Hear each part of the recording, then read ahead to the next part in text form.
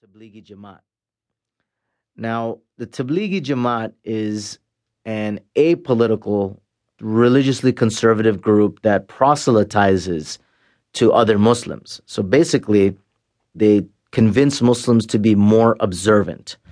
And so one of the things that they have is a program, if you will, of 4 months. And the way that they had set it up was you would do 2 months in India, 2 months in Pakistan.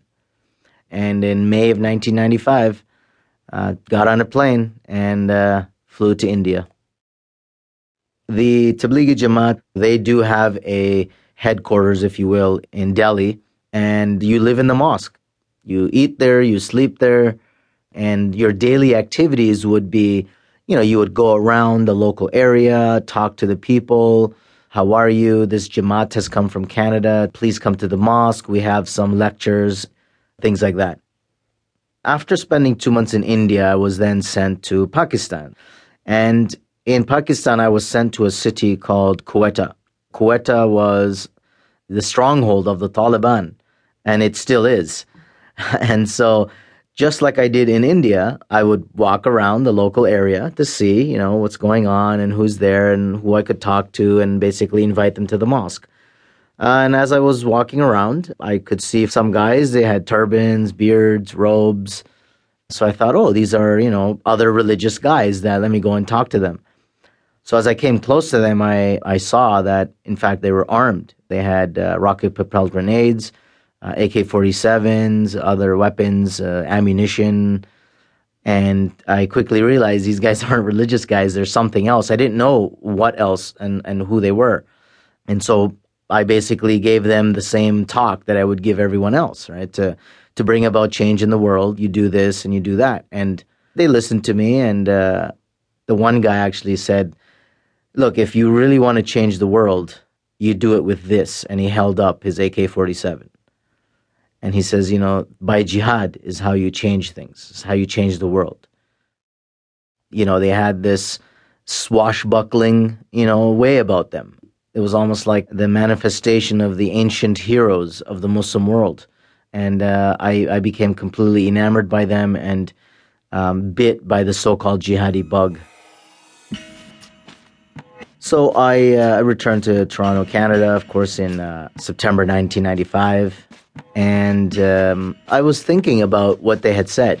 It really appealed to me. And as I began to think about it more, I started to become bored with the Tablighi Jamaat. And so that's when I realized, okay, this is not for me. And I knew of a mosque nearby, actually, where there were guys who were a little more open about their political views or about politics in general.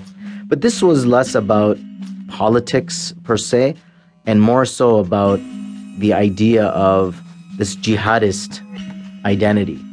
For you to self-identify as a jihadi or as a mujahid, somebody who is a combatant, this is really what it came down to. So in 1998, Osama bin Laden came out with his fatwa. And of course, the bombings that took place thereafter in Tanzania. And so that was our religion, if you will. This very militant worldview, clearly defined enemies. We're God's elect. We're doing what other Muslims are too cowardly to do or too ignorant to do on a religious level. And this is how we saw ourselves. In terms of the anger that manifested in my life, I think my anger, even at that time, came from childhood sexual abuse with the family relative, actually. And even to this day, I'm 40 years old now. There are entire blocks of my childhood which I just don't remember. I remember knowing that I was angry. After that, I did confront him. Actually, I threatened to break his back when I was much older and bigger and stronger. But I knew if I killed him, everyone would know that I did it. So he's still alive. But I got over it, I think. So 2001, the September 11 attacks happened. That prompts me to reconsider my world.